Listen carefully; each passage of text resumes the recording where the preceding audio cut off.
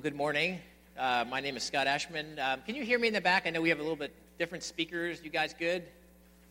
Okay, great. I'll try to be nice and loud. Somebody just told me out on the boulevard someone has a Ford Explorer with their back windows open. Maybe that was intentional, but just want to make sure people know that. It's not always the wisest idea. So just a short announcement. But it is a hot day. Also, I just wanted to give a real quick plug for Pray and Go. You've probably heard about it.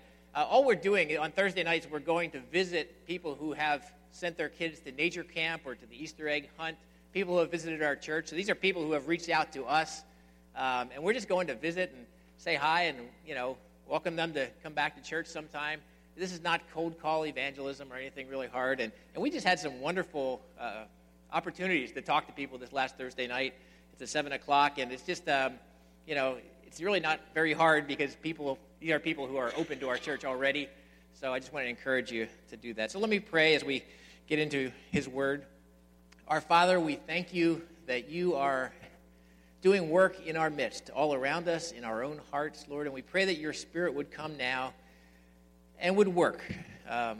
Lord, you know that we, because of our sin, fall far short of you. And as we sang, we're desperate for you. We're lost without you.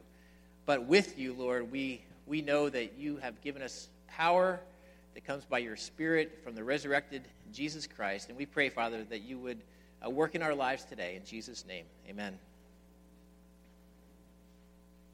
Well, we're continuing our study in the book of Acts.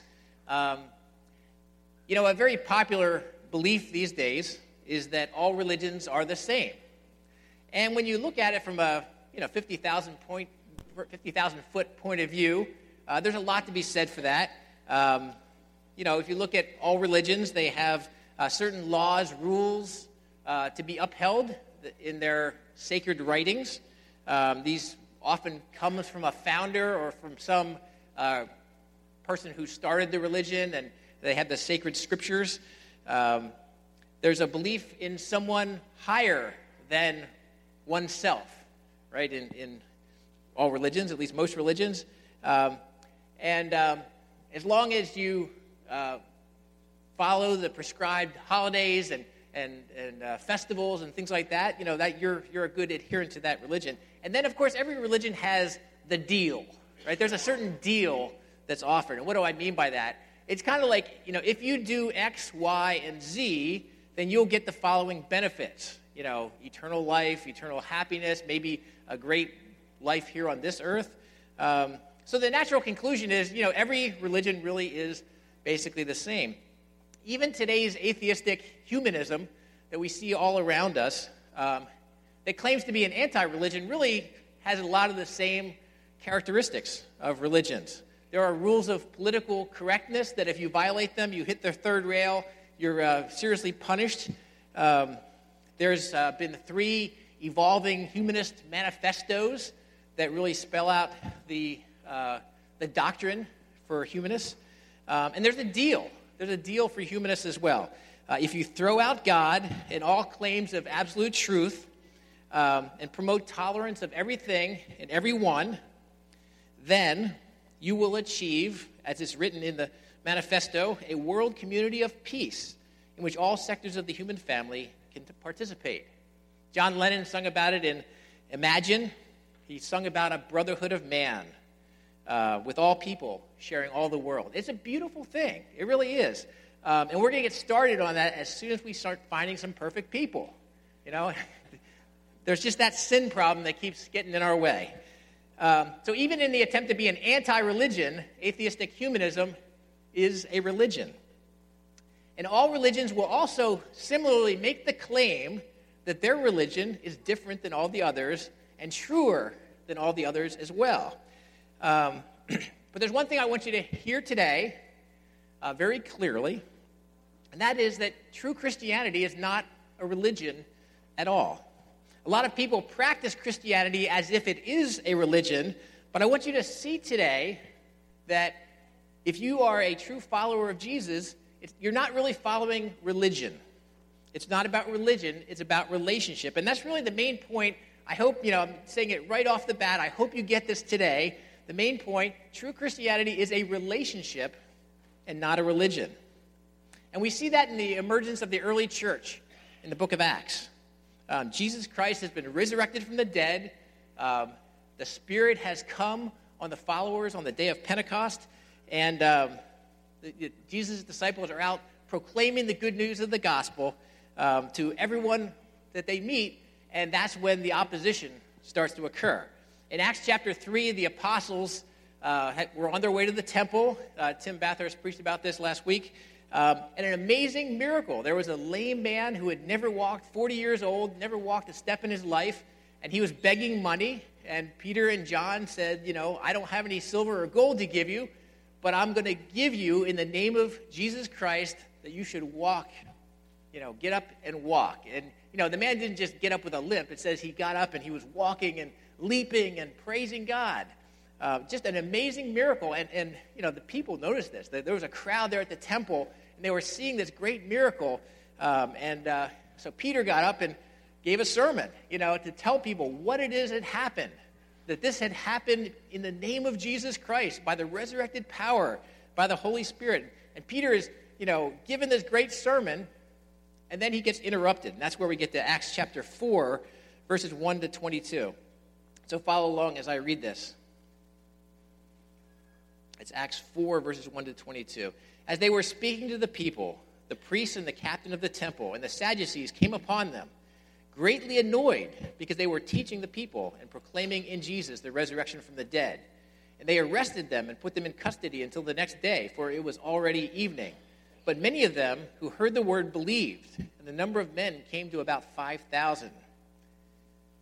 On the next day, their rulers and elders and the scribes gathered together in Jerusalem with Annas the high priest and Caiaphas and John and Alexander and all who were of the high priestly family.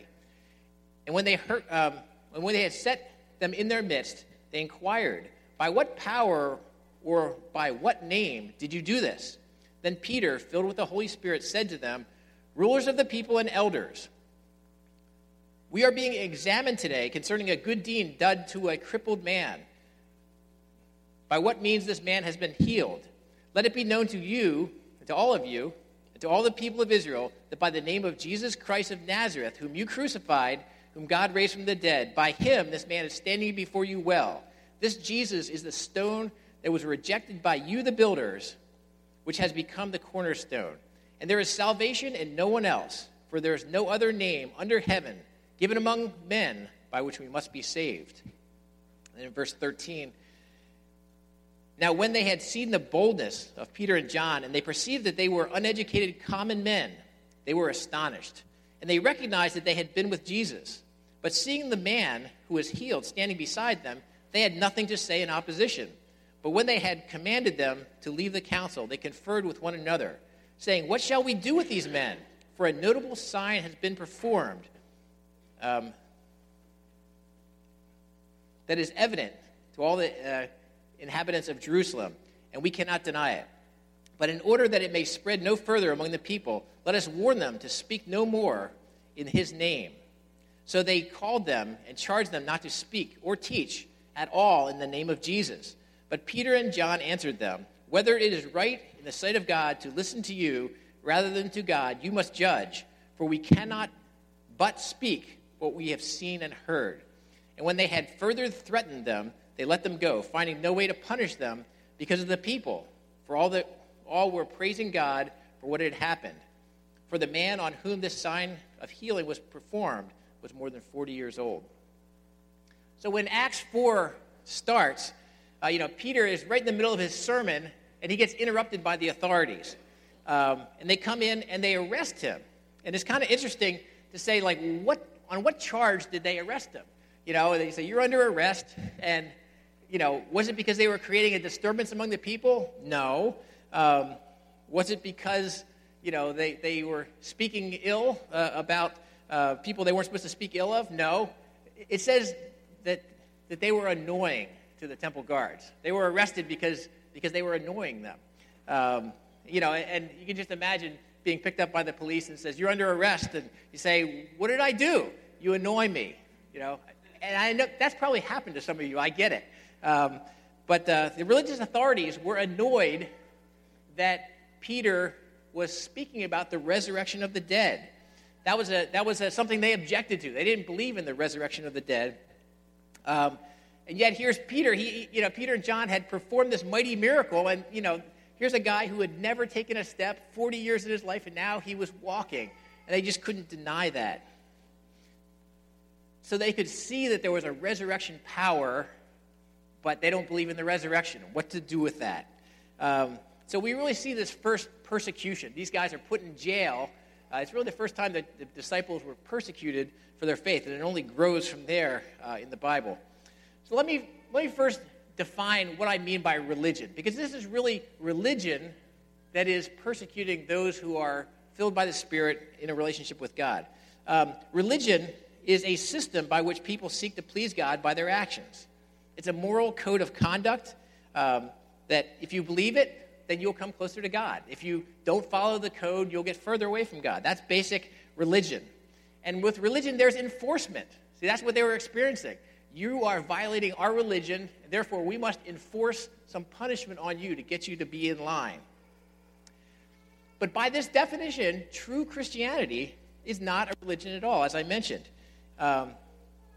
If you read the Bible, you find out that you cannot come to God by your good works, by your code of conduct. None of us can be good enough to come to a holy God. That's just how it is. So every religion says, do this and that, and you come to God. Christianity says you can't come to God because he's too holy. Even in your best day, you're too sinful to come before a holy God. So what we see in this passage today, we want to look at the differences between what I'm calling dead religion and Spirit-filled Christianity. And I want to challenge you as you look at this passage. See, we usually read these kind of passages and say, yeah, that Peter, that John, they're great. I'm just like them. Don't do that. Instead, look at these religious authorities and ask yourself, how am I like them? Don't assume that you're just like Spirit-filled Peter and John. Is there any way, and perhaps you are like the religious authorities in this passage? So we're going to look at three specific differences that I see in the passage between religion and Spirit-filled Christianity. You see them on the screen here. Resisting change versus radical transformation. Enforcing rules versus instinctive trust. And producing death versus abundant life. And I'll try to fill that out. So the first point, religion resists change at all costs, but a relationship with Jesus yields radical transformation. As you look at these religious authorities in this passage, you see men who are resisting change. I mean, they refuse to even consider the possibility of what Peter and John are saying, that Jesus Christ really is the Messiah that they had been waiting centuries to have. Their whole point is the status quo is what we have to maintain. That's what religion does. Keeps the status quo. It resists change at all costs. And we can get that way in the church as well. You've heard the 7 last words of a dying church, and they are, on the screen in front of you, we've never done it that way before, right? When a church starts to say that, that is a dying church. But we often can fall into that. The fact is, none of us like change. Change is uncomfortable. We get security from doing things the way we've done them before. We like our traditions. There's real comfort there. And there's beauty in tradition in some way. Oftentimes we say, if it's not broken, don't fix it, right? I'm a big proponent of that. Don't try to fix things that aren't broken. Is there anything wrong with that? Well, there can be. If God wants to change something, then, yeah, you do have to change it, even if it doesn't seem to be broken. Maybe God sees it's broken and we can't see that. But the truth of the Scriptures is that God brings change in order to bring growth. See, that's the way that he brings change into individuals, through faith. And he wants us to lean on him and not our comfortable methods. And we like our methods, don't we? It's interesting, in Isaiah 43, verse 18 to 19, God says, "Forget the former things, do not dwell on the past. See, I am doing a new thing. Now it springs up. Do you not perceive it?" One of the great mysteries of God is that God never changes. He is the eternal one. He's the same yesterday, today, and forever. His word never changed. He is eternal. His word is eternal. And yet, everything that God touches changes. God brings transformation, even though he doesn't change, but he changes his people. That's a real kind of a paradox. Peter in this passage represents radical change. I think we'd all agree that. If you look at verse 6, who was Peter and John? Who were they called in front of? They were brought in front of Annas and Caiaphas, John and Alexander, people of the high priest family. Who were those? Have you heard those names before, Annas and Caiaphas? I mean, Caiaphas was the one who, when Jesus was on trial, only maybe 2 months before this, and Jesus, spoke, he tore his robes, he said, blasphemy, this person deserves death. That's the Caiaphas that Peter and John are standing in front of. These are powerful men. And what was Peter doing while Jesus was on trial in front of Caiaphas? He was hiding, warming himself by the fire, and a little slave girl says, "Hey, you're one of them, aren't you?" "Oh, no, not me." I mean, he was too scared even to say who he was in front of an insignificant person. And now here comes Peter and John standing in front of the same Caiaphas and Annas, the high priest, and he is proclaiming that this Jesus is now risen from the dead. Peter says, "Then know this, and all the people of Israel, it is by the name of Jesus Christ of Nazareth, whom you crucified, whom God raised from the dead, that this man stands before you healed." I mean, that takes a little bit of courage to say to these men who he knew that they could give him the death penalty. And yet he's proclaiming the truth. Peter is pointing his bony finger and says, "You crucified the Messiah." That's transformation. This cannot be explained by any kind of human forms. It was not some 5-step method that Peter employed to become a courageous Christian. The Holy Spirit had come upon him and had transformed him. And then here was the man standing beside Peter and John who was crippled, for 40 years, and now he's walking, he's leaping, he's praising God, and there's transformation there, radical transformation, and the authorities just, they can't see it. All they can do is they see the threat, because these people, if they actually believed them, would bring about change to the order that they were so carefully trying to maintain. And the question is, how are you, how am I, like the Jewish authorities? Do I resist change at all costs? I mean, it's not hard for me to say that we're going to be going through some changes here at New Life over the next few years. And the changes are not just getting used to a new pastor. That'll take some change. But God has given us a vision. He's given us a mission to this city. And if we're to fulfill that mission, we're going to need to change. And the question is, are you willing to change? Am I willing to change? And it's easy to say, sure, I'll change, until I find out what the changes are, right? So just challenge yourself and say, am I more like Peter and John, willing to be transformed by the power of the Spirit? Am I more like these authorities? Second point, religion enforces rules. A relationship with Jesus is all about instinctive trust. Now imagine the scene. Peter, this fisherman, uneducated, he didn't go to any of the high Jewish schools, and he's standing in front of the Sanhedrin. The Sanhedrin are the most educated men in the society. Who do you think is giving the lesson in theology? Peter is. In verse 11, he quotes from Psalm 118 when he says, "The stone you builders rejected has become the cornerstone." Now, Peter kind of botched the verse. He didn't quote the verse exactly, because what he said is, "The stone you builders." He was adding emphasis to Psalm, because Psalm 118:22 says, the stone that the builders rejected has become the cornerstone. And Peter says, "The stone you builders rejected has become the cornerstone." And I look at the courage that it took for Peter to essentially tell these religious leaders, Psalm 118 is happening in your midst, and you can't see it. If we look at verse 8, and you say, how did Peter do that? How was John doing this? And it says, "Then Peter, filled with the Holy Spirit, said to them." Peter was not courageous because he summoned up enough courage. He was trusting in the power of the Holy Spirit. The Spirit allowed him to do things that he could have never even thought about doing in his wildest dreams. And Peter's really applying what Jesus told his disciples back in Matthew 10. Jesus said, this is going to happen to you. He says, on my account, you will be brought before governors and kings and witnesses to them and to the Gentiles. But when they arrest you, do not worry about what you are to say or how to say it. At that time, you will be given what to say, for it will not be you speaking, but the Spirit of your Father speaking through you. That's powerful stuff. Jesus said, this is what's going to happen to you. You won't be prepared for it, but the Spirit will speak through you. And that's what Peter was doing. The religious leaders, they don't have the Spirit. Now, if you've trusted in Jesus Christ as your Savior, God has given you the Holy Spirit. But there is a difference between having the Spirit indwelling you and being filled with the Spirit.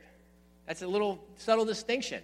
Anyone who believes in Jesus has the Spirit, but in order to be filled by the Spirit, we have to ask for it. We have to ask daily, Lord, fill me with your Spirit. Give me the power to do your work. God doesn't just give the Spirit for no reason. He gives the Spirit in order to do his work.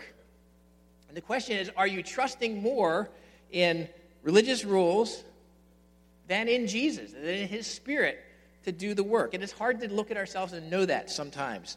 And you look at the Jewish leaders, and they're just paralyzed. They don't know what to do. They're looking for some kind of rule that applies to the situation. In Acts 4, verses 16 and 17, they say, what shall we do with these men? For a notable sign has been performed through them, is evident to all the inhabitants of Jerusalem, and we cannot deny it. But in order that it may spread no further among the people, let us warn them not to speak any more in this name. It's kind of like, I'll tell an elder joke. It's kind of like they're looking in the book of church order. So what applies in this situation? That's what we do sometimes in elders meetings. There's a book of church order that kind of tells you how a PCA church is supposed to operate. And there's nothing wrong with that, except for it's the words of men, it's not the words of God. And sometimes the Holy Spirit has to come in and say, this is how we're going to do things. It's not exactly by the book, the man-made book. So these Jewish leaders are looking for a rule. They can't find anything, so they say, hey, how about you guys just don't say anything more about this? That's the rule we're going to put in this situation. And of course, Peter and John give the notable response. They say, no. They say, whether it is right in the sight of God to listen to you rather than to God, you must judge, for we cannot but speak of what we have seen and heard. We cannot obey your rules because the Holy Spirit has filled us, and we have to talk about what God is doing in our midst. They weren't following the rules. They were way outside the rules. They were trusting in the living Jesus Christ instinctively, So often in my life, I don't want to trust Jesus. I want to find the 4 rules that will apply to a situation, that will help me get through a situation. I just want, just tell me the 4-step process and I'm good. That would be so much easier than having to trust Jesus. And yet that's what he wants us to do. He doesn't give us a rule book. He gives us a relationship and says, follow me, trust me. And that's the challenge we have to do every day. I have to say, today, am I going to trust Jesus or am I going to rely on my methods? Well, the third point, religion produces death, but a relationship with Jesus produces abundant life. What are the characteristics of a dead person? Well, 1, they don't move. 2, they don't see. What do you see in these authorities in this passage? They are completely unmoved by God's good news that Peter's proclaiming, and that they are completely blind to see what God is doing. A lame man who has never walked is walking in the name of Jesus. They can't see it. They're completely unmoved by it. They are spiritually dead. On the other hand, Peter couldn't be much clearer. Verse 12, one of the great verses in the book of Acts. And there is salvation in no one else, for there is no other name under heaven given among men by which we must be saved. Peter could not have said that more clear. If you want Jesus, if you want life in Jesus, eternal life, abundant life, there's only one place to go. Jesus. Salvation is found in no one else. It's not found in religious tradition. It's not found in religious practice. It's not found in temple sacrifice. It's not found in doing justice, performing good works, helping the poor. These may be all good things, but they don't bring salvation. It's only found in a relationship with Jesus. And the Bible teaches that we are born spiritually dead. Each of us, from the time we come out of the womb, need another life. We're newborns, and yet we need another life. That's what Jesus was telling Nicodemus back in John chapter 3. He said, you must be born again. And Nicodemus is like, I don't know what you're talking about. How can that be? But Jesus is saying, every person must be born again because we're born spiritually dead. And this is the biggest difference between dead religion and Christianity. What do Buddha, Muhammad, Moses, Confucius, I don't care, Charles Darwin, what do they all have in common? They're dead. Thank you. But we worship a living Savior. The tomb is empty. The stone has been rolled away, and Jesus is alive today, right? Not just 2,000 years ago. He rose from the grave. He's alive today. And we can have a relationship with him. That's not something that happened in ancient history. The relationship is alive today for anyone who asks for it. So that's my main point today. True Christianity is a relationship. It's not a religion. And I wish I could make that really simple and say, therefore, you should do the following things. But you know what? Relationships are messy.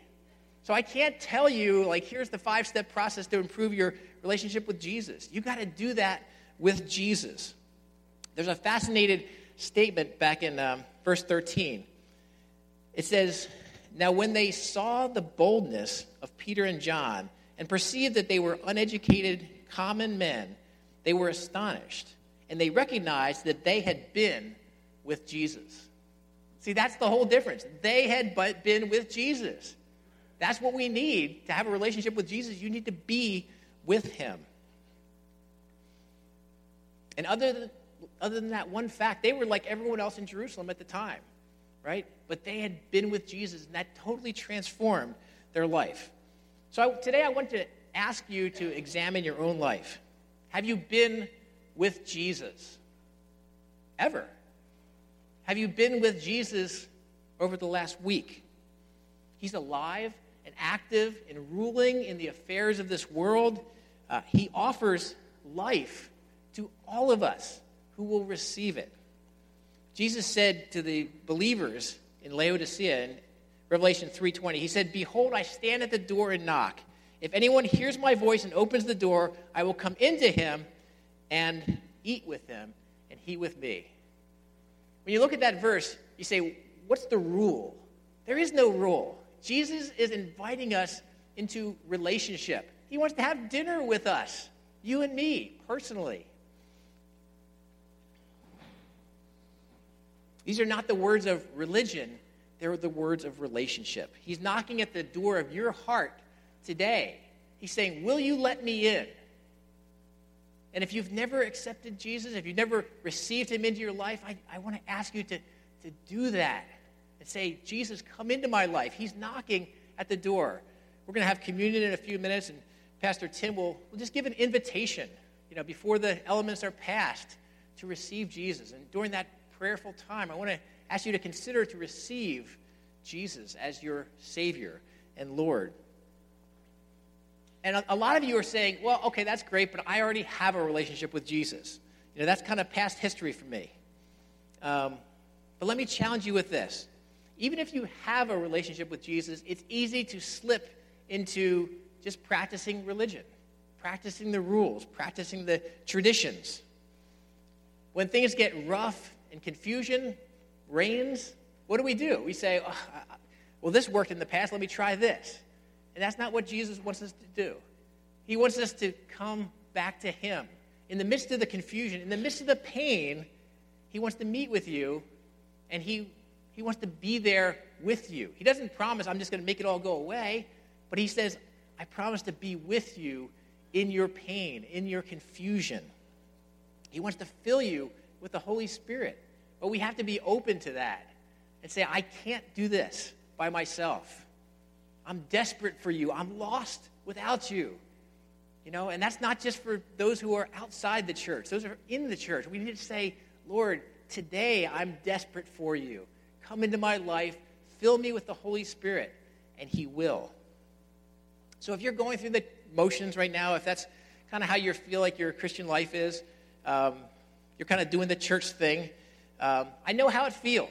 I've been there many times. It feels dead. It feels like, you don't want to tell anyone about what Jesus is doing in your life because, frankly, you don't see Jesus doing anything in your life. But Jesus is saying to the church, saying to you today, open the door. I'm knocking. Can you hear me knocking? Are you willing to set aside your methods and your practices and everything that keeps you from Jesus and simply say, Jesus, I give up. I'm going to give it to you. And I believe that you're real, that you can make a difference in this situation. And the question is, can you hear his voice today? He wants to have a relationship with you like you've never had before. Let's pray.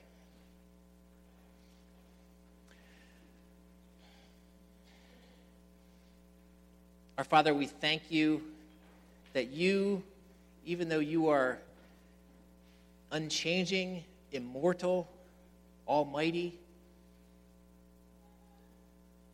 that you want to have a relationship with us, who are none of those things. You are holy and we are sinful, and yet you want to have a relationship with us because you love us, because you've called us to be your sons and daughters, and we're thankful for that, Lord. And I pray, Father, that you would just speak to anyone's heart today who has never known a relationship with Jesus and draw them to yourself, that today might be the day of salvation, for there is salvation in no one else. There is no other name under heaven given among men by which we must be saved. And I pray, Father, for brothers and sisters here who know these things and yet aren't experiencing them in their daily lives, Lord. And I pray that you would also call out to each of us and say, behold, I stand at the door and knock. And you're offering to come in and have a meal with us. And I pray, Father, that as we have this fellowship meal, as we take the Lord's Supper, Lord, I pray, Father, that you would meet with us and that you would change us. For we ask in Jesus' name, amen.